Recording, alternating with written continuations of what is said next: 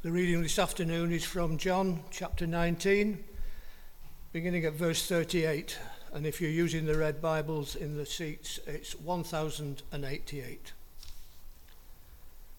Later, Joseph of Arimathea asked Pilate for the body of Jesus. Now Joseph was a disciple of Jesus, but secretly, because he feared the Jews. With Pilate's permission, he came and took the body away. He was accompanied by Nicodemus, the man who earlier had visited Jesus at night. Nicodemus brought a mixture of myrrh and aloes, about 75 pounds. Taking Jesus' body, the two of them wrapped it with the spices in strips of linen. This was in accordance with the Jewish burial customs. At the place where Jesus was crucified, there was a garden, and in the garden a new tomb in which no one had ever been laid. Because it was a Jewish day of preparation, and since the tomb was nearby, they laid Jesus there. Brilliant. If you've not been with us, we've been looking at John over about 2 years, not solidly, in and out. But in verse 38, the first thing we read is, after these things, and particularly if you've not been with us, what things? There's been so much that we've been looking at over the past few weeks. We're in the darkest period of Jesus' life as he walks towards his own death. John's gospel is written so that we might have life. And this comes really the centerpiece of the whole story. And we've been thinking really about the noise and the chaos that's been surrounding Jesus as he walks this path. There's the noise of the crowds as they call for Barabbas, the murderer, to be freed.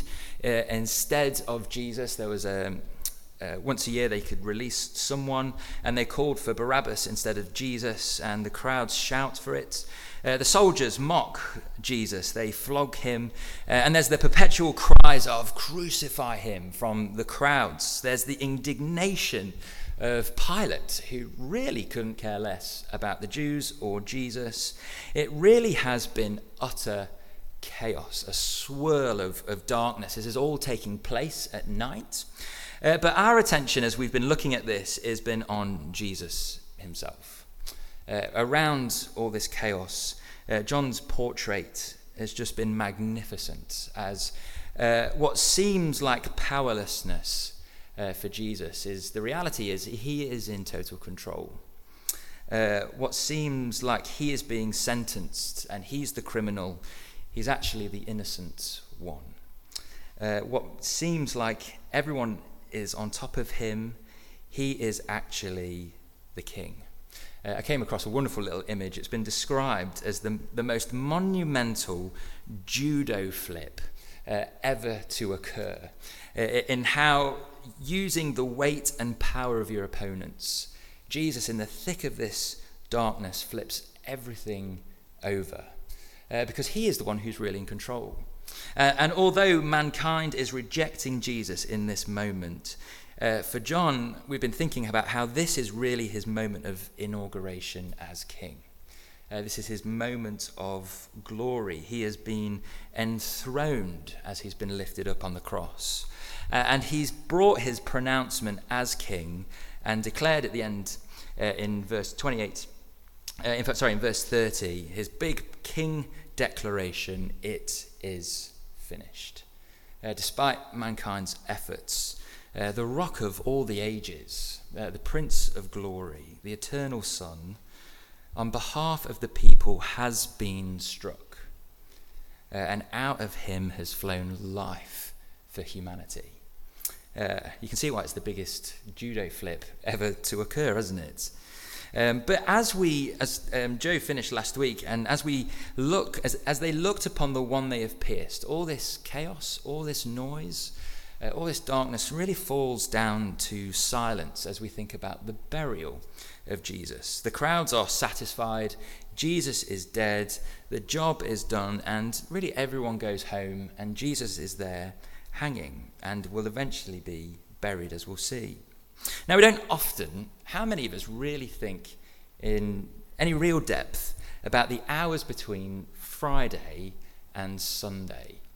We have a strong tradition, don't we, during Holy Week that we think about Thursday, we think about Friday, and then we think about Sunday. Do we ever really think about the moment in between? His burial doesn't really receive that much attention. How many sermons really have we heard on the burial? We get lots on the crucifixion, we get lots on the resurrection, but perhaps not many on the burial.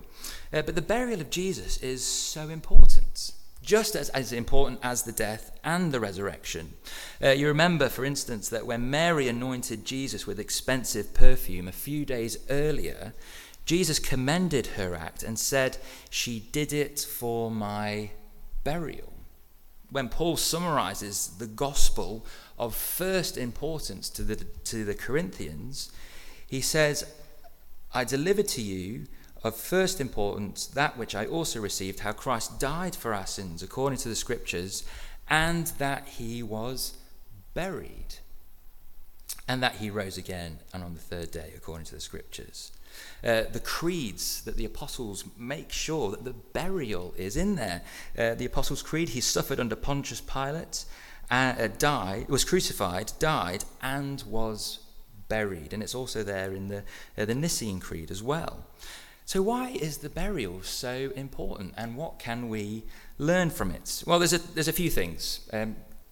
There's two things really I've got to say, and then a few little outworkings. And the first big thing about the burial is that, and this is no surprise, we've been looking at this a lot as we've gone through John, it's in fulfillment of Old Testament prophecy.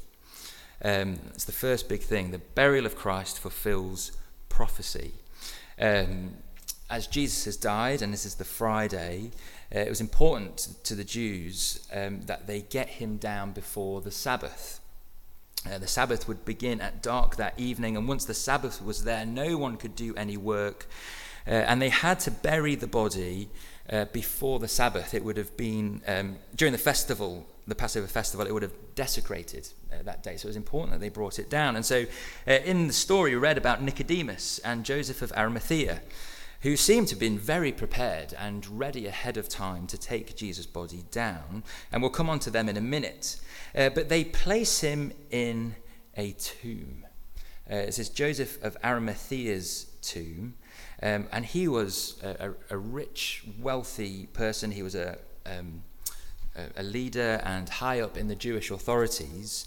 And in fulfillment of Isaiah 53:9, it says that he was buried with the rich.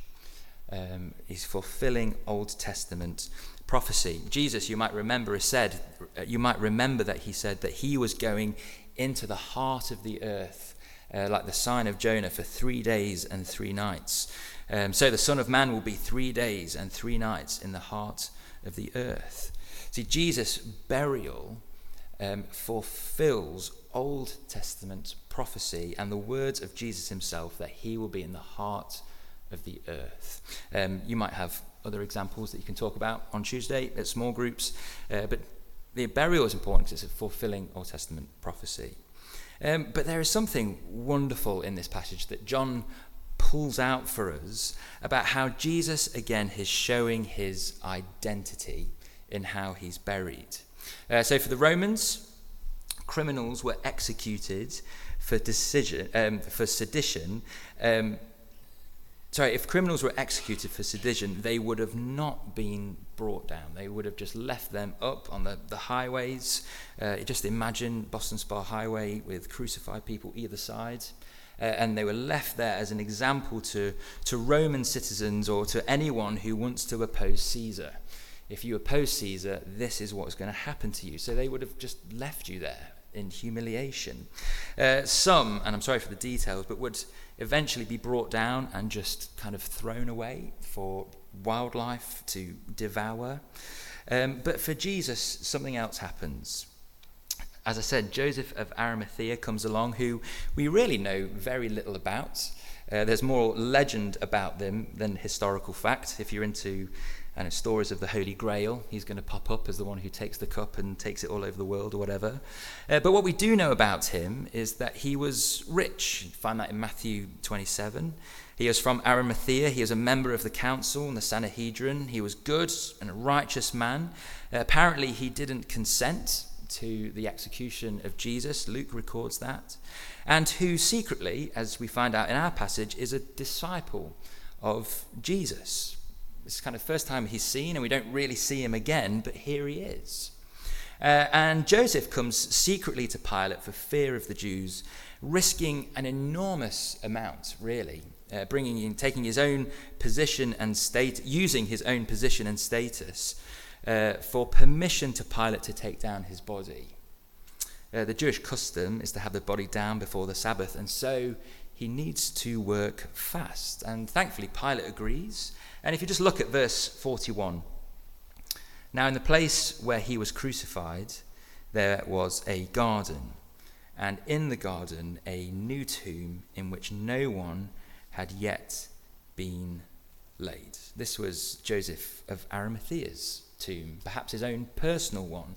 And to be cut out in the rock and in the garden, it was a prestigious tomb, reserved for royalty, those in high honour. And Joseph comes and lays him in this tomb. But he isn't alone, is he? There's Nicodemus, who's there as well, another high member of the Jewish authorities, prominent and wealthy. You would have remembered Nicodemus from chapter 3, who comes to Jesus at night, questioning about the kingdom of God. And as Joseph brings the tomb, Nicodemus brings the spices, which he would have needed several servants probably to carry. He brings myrrh and aloes, and the weight of these two spices is about 75 pounds, which is a remarkable amount of spices, something again reserved for royalty and those in high honour. Give you an example. At Herod the Great's death, hundreds of servants apparently are reported bringing heavy amounts of spices to anoint King Herod the Great. And I don't know who this guy is, but Gamaliel the Elder. Anyone familiar with Gamaliel the Elder? No? Well, anyway, he had 80 pounds of spices burnt at his funeral. I looked up just how much this would have been in today's money, and it rakes into the hundreds of thousands of pounds that they would have spent. Excessive, isn't it? Someone reserved for people in high honour and those of royalty. Again, as we thought about a couple of weeks ago, this is reminiscent of the excessive and the greater quality of wine, isn't it, that Jesus turns from water into wine at the wedding of Cana. It marks his first kind of public appearance, and here at the close you have this excessive amount of stuff. Here is a sign of royalty that's going on here. But the point, I think, in these spices and this unused garden grave is a sign of real royalty. They're showing high honour of Jesus here. Here is no criminal being buried. This is not sedition. He wasn't a blasphemer. Here is the king being buried.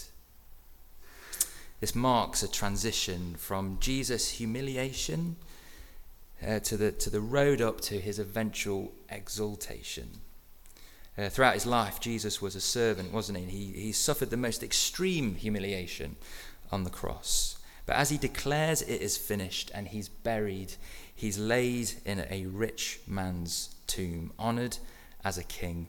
Of course, there wasn't the chariots and the crowds looking in. This wasn't Queen Elizabeth's second's funeral march where everyone wants to see in. There's two people here for this king.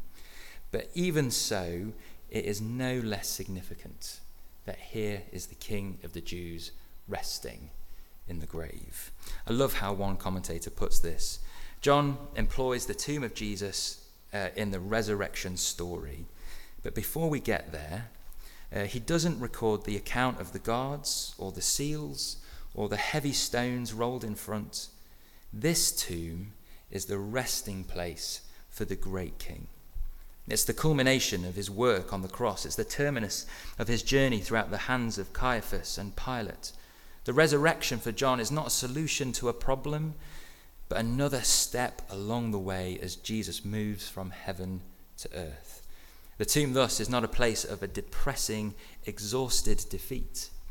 It too looks like the cross. It's a place of glory and victory. Its chambers, unspoiled by secular use, are filled with the fragrance of regal spices as two leading figures of Jerusalem bear Jesus to rest. There is something here for us to consider when we build our Good Friday worship services. See, when we cloak the altar, when we extinguish the candles, and when we leave in silence, are we in fact commemorating the defeat of Jesus, the martyrdom of our Lord? This is not John's understanding. Jesus has finished his work, and the hour is nearing its close. I just love how he puts that. This is by no means the end of Jesus. The hour is nearing its close. He is just stepping along his way to glory. So we have this royal burial of the Lord Jesus, with the prophetic underpinnings showing us his identity. It's marking to us just the steps along the journey that our King is taking in his glory to his glory. It's quite an incredible moment as Jesus is laid to rest. But I don't want to give this a kind of vitriolic view of death. We look at a tomb and think, here is victory and glory. I don't want us to have that kind of sense.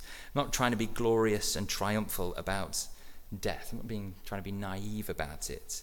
You remember Jesus at the tomb of Lazarus. He has nothing but kind of heated, ferocious contempt for death. He hates it, and he weeps at the loss of his best friend. But as Paul says, I want us to remind us that there is great hope in our grief. And I think the burial here is a great place for us to see that. As we look at the burial of Jesus, there is great hope in our grief. And I just want two things to kind of wrap up today in this passage. The first is how the burial of Jesus gives us hope as we deal with death itself. The burial of Jesus gives us great hope as we deal with death itself. And secondly, the burial of Jesus helps us in our own discipleship. It helps us grow in our love for what the Lord Jesus has done and how we can go on in the Christian life. And I'll come on to that in a second. But firstly, how does the burial of Jesus give us hope as we deal with death itself? You remember the writer to the Hebrews says that Jesus has become like us in every way. He is our great high priest who can sympathize with every experience. This enables him, as Paul says, to be the God of all comfort and all comfort in every situation. He has most certainly become like us, hasn't he, the Lord Jesus? He's identified with our full human experience. He's hungered, he's thirsted, he's grown tired, he's slept, he's laughed, he's wept. As I mentioned, he stood at the graveside of his best friend and wept. But the burial of Jesus shows us that he's not just come here and done the things that we have done, but there isn't a depth he isn't willing to associate us in. There is nothing low enough. He is even willing to join us in death itself. This is the God of the universe, willing to go to the lowest places. It's one thing, isn't it, to grieve the loss of others. It's an entirely different thing to walk through it and be willing to go there when you don't really have to. And that's what Jesus was willing to do. Jesus, our King, has been in the grave. He's not just stood at the side, he's stooped into it. And I think this is what Psalm 23 can then give us real comfort. When the psalmist says, even though I walk through the darkest valley, I will fear no evil, for you are with me. Your rod and your staff, they comfort me. Did you hear that? Even though I walk through the darkest valley, even death itself, you are with me. You have been there. The staff of the shepherd was the sign of authority and judgment, really, is what they used to correct and rebuke the sheep to move. And Jesus, the good shepherd, has taken his rod and staff and he has judged death. He has gone to it and he has moved it and he has conquered it. Just listen to how one author puts it. The main reason that the Lord Jesus had to be buried was that we are all to be buried in due time. All but one generation of God's people, the generation alive in the world when the Lord returns, will have gone down after him into the grave. If you think this is of no great importance now, your mind will change in due time. He goes on to say, but isn't it a comfort to know that the Christ has gone there before you? And isn't it a comfort to know that you will come out just as he did? And that what makes the grave for a Christian a place not to be feared. See, the God we have he's not a coach who stands on the sidelines, who kind of shouts at us to do better. He is the captain of the team on the field and has done everything that is needed to secure our victory. And the promise is, whatever darkest valley we go through, he will never leave us nor forsake us. He will be a comfort in all circumstances. He is the God of all comfort. Isn't it incredible the depths that Christ was willing to go for us? Even though we walk through the darkest valley, you are with me. Your rod and staff, they comfort me.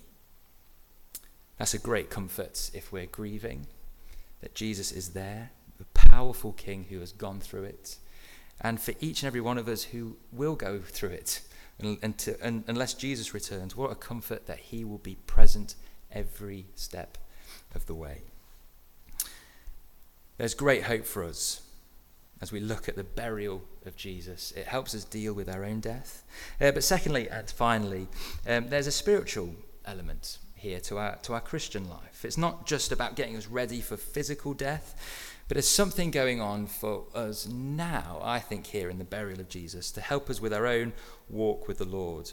How does the burial of Jesus help us walk with God now? If you were to flick to the book of Romans, feel free to do so. We're going to go to chapter 6. Paul is tackling a question that if we are free from sin, if it's true that it is finished and all our sins, past, present and future, are dealt with, it doesn't really matter if I keep on sinning.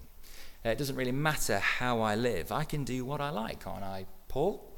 I don't know how you would answer that question, but Paul's answer is, well, let me take you to the burial of Jesus. And the point he kind of makes in chapter 6 is, if you think you can carry on sinning, look at the burial of Jesus, and that is where he's taken your sins. So why would you carry on living in them? That's basically what he says. Just look at chapter 6, verse 3. We are those who have died to sin. How can we live in it any longer? Verse 4, now listen to this, we were buried with him through baptism into death, in order that, just as Christ was raised from the dead through the glory of the Father, we too may live a new life. Look at verse 6. We know that our old self was crucified with him, that the body of sin might be brought to nothing. Can you see, for the Christian, and Paul's point here, is that the death and resurrection didn't just happen to Jesus 2,000 years ago, but very literally, and I don't think this is an oxymoron, very literally, but spiritually, we were united with him. Look at verse 6. We were crucified with him. Look at verse 4. We were buried with him. Paul is saying, for those of you who want to kind of carry on in your old life, it's in a grave. It died. And why would you want to go back and live there? Is his point. It's a bit like the butterfly who's now got wings, who's come out of the cocoon, trying to crawl up the wings, kind of cram up the wings that it's got and trying to place itself back in the cocoon to live. And it's like, why would you restrict yourself? Christ didn't need to be buried. He didn't need to come down and do all this. He was buried so that you could be buried. So that our spiritual old life, our sinful nature could be brought down to nothing. Paul's saying essentially, if you're carrying on in sin, or if you think that it doesn't matter what you do, he's saying you've really forgotten who you are and what has happened to you. Because your old life is in the grave. And you've got the Spirit of God come down to live in you. And verse 7 of chapter 6, Romans, for one who has died with Jesus has been set free from sin. That's the reality.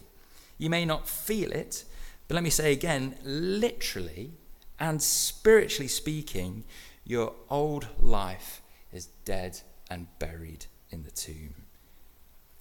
And you now have been raised up with Jesus. And you have ascended with him in the heavenly realms, and you are protected and secure, and you are seated with him in the heavenly realms. That's where your life really is. And when Christ appears, Colossians chapter 3, so you will, in all your kind of butterfly colours, be fully visible for who you really are. When we look at the burial of Jesus, we don't just see hope for the future, we see our sinful old self dead in the grave as Jesus died.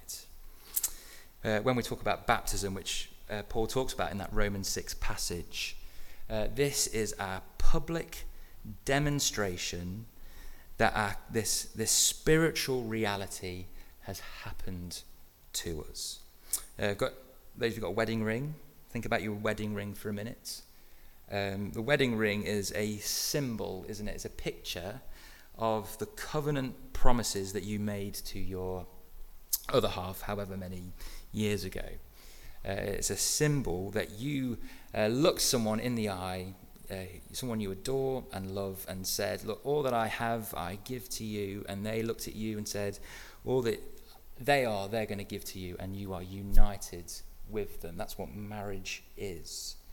Well, baptism is a symbol, it's a picture like the wedding ring of what's happened when Jesus, by his Holy Spirit, came into your life.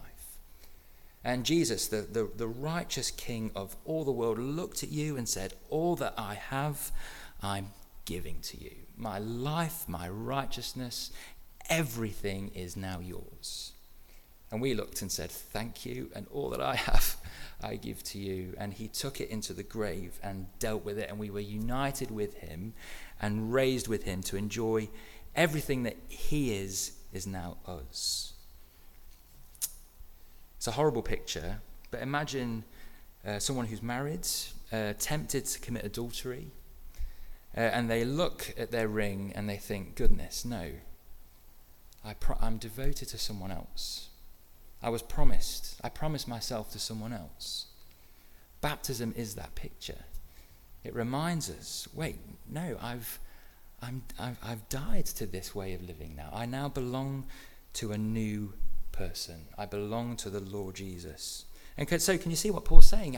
If you've died and if your old life is in the grave, how can you live in it any longer? You belong to someone who's raised you up and who's seated you in the heavenly realms, and you are a son or daughter adopted in to the Father, Son, and Spirit. That's who you are. Can you see that we have been buried with him. So when we come across passages like that, this is not just something that happened to Jesus, but very literally and very spiritually, this is something that happened to you. That when Christ called out, "It is finished," you were attached to him and your sin was dealt with. And when he was buried in his royal tomb, you were buried too. And when he was raised, you were raised. And you are now a child of God. That's what the burial, I think, is all about, or at least in part. I said, before we grieve, don't we? As Christians, we grieve over those that we've lost. We grieve over our sins. We wish that we didn't think things, do things, say things, don't we? And we pray, "Come, Lord Jesus."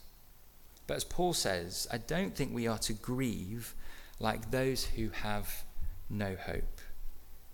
Because Christ was buried, we've been buried.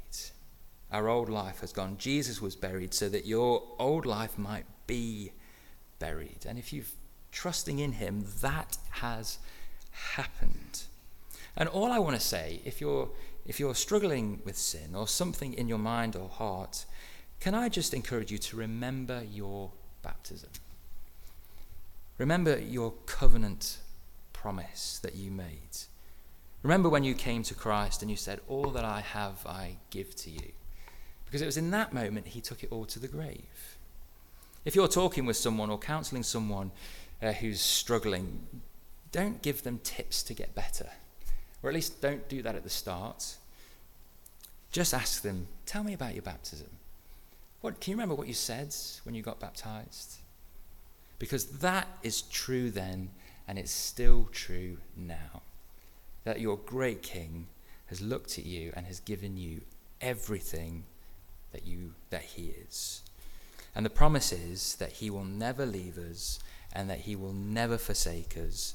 And there isn't a dark valley in this world that he won't, with his rod and staff, take you through. That is what our King is like. What a wonderful thing the burial of Jesus teaches us. Jesus will never leave us nor forsake us. Let me just finish with the words from one of those commentators. The tomb is not a place of depressing, exhausted defeat. It too, like the cross, is the place of glory and victory. Jesus has finished his work. The hour is nearing its close. And friends, this side of eternity before Jesus comes, that is true for us. It is finished and the hour is nearing its close. He is coming to renew us and make him like himself. I just want us to sing. I've got a couple of songs prepared, but why don't we just pray? And if there's anything that struck you, particularly from the reading or anything I said, just pray it through, make a note of it.